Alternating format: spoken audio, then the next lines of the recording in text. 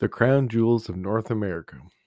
The United States of America, small letters, was an aristocratic master mason experiment until 1860, used to get uppity peasants to move out of Europe, where they were constant thorns in the side of autocratic rulers, and move to North America, where they could work hard to get what they thought was theirs, only to wind up doing the hard work of civilizing an entire continent for free for the feudal lords to seize with their multinational banks, insurance companies, and mortgage companies.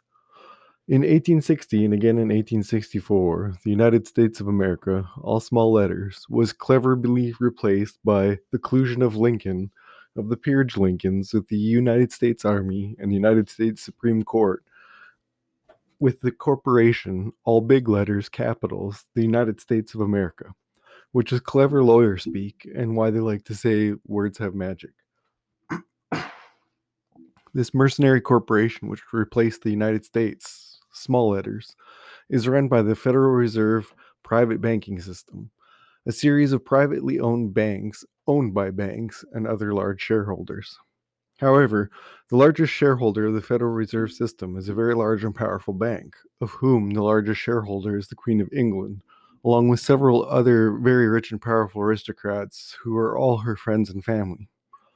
Critically note here that every president in history is related to this small group of rich and powerful aristocrats who own this series of banks, as well as being related to both the English and Dutch dual crowns.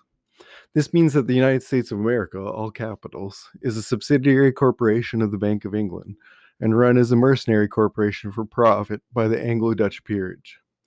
Said peerage uses America, the legal fiction, as a source of cannon fodder, natural resources, and cash flow via the tax base and funding endless war, which pays their corporations to supply materials and vehicles to the military, or even outright theft from the treasury.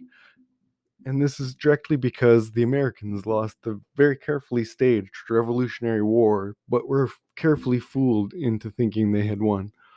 And this is fact, one that the paid propagandists, who have long since replaced historians, will tell you outright, but you're too lazy to look honestly at their conclusions or understand how they mislead you. The best proof of this, of course, is the same proof as that it always is, the money trail and the blood relation trail. But 99.98% of people are too lazy to look. Because of this, the English crown claimed not India as its primary crown jewel, but America.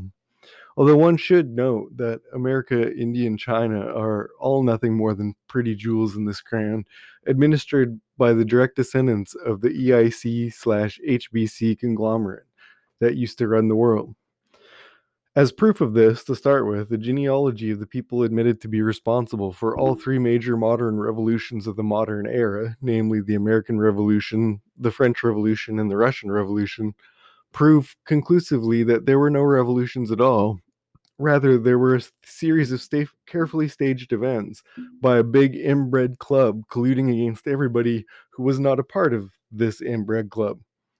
My personal favorite example of this is how the genealogy of George Washington conclusively proves he was directly related on all three sides of his family, namely his mother's, his father's, and his wife's side of the family, to the king, King George III, that he pretended to fight.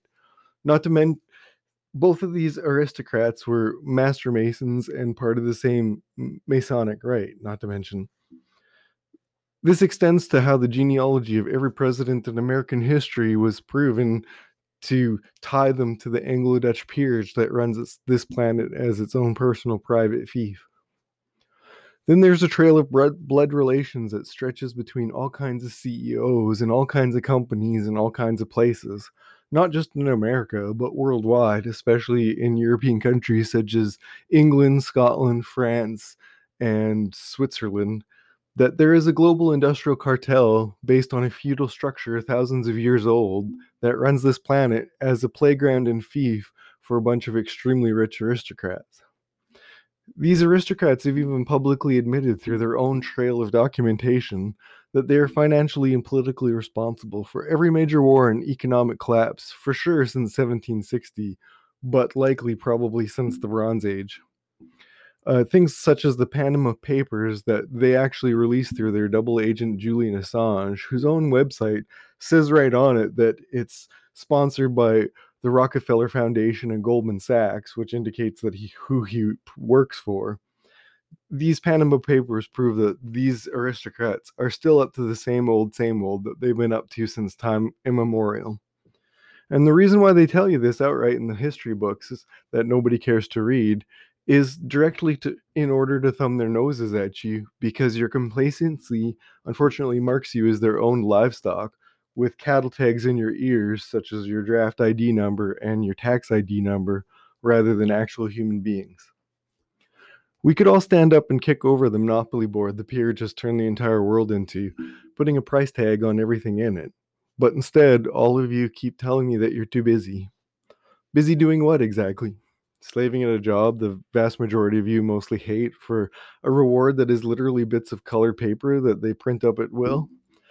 Busy raising the next generation of perfect little serfs, fit only to be livestock for your feudal lords with the twin cattle tags on their ears of draft ID number and tax ID number? Busy paying off a mortgage that tells you in its very etymology of its name that you've been enslaved to the bank who owns it? Busy draping layers of legal nooses around your neck so that only the rich can afford any kind of justice? These kind of excuses need to stop because they make us all look like livestock, and they basically pave the way for permanent feudalism to return to the world backed by high technology such as CCTV, drones, and soon combat infantry robots. Is this what you want to leave to your children?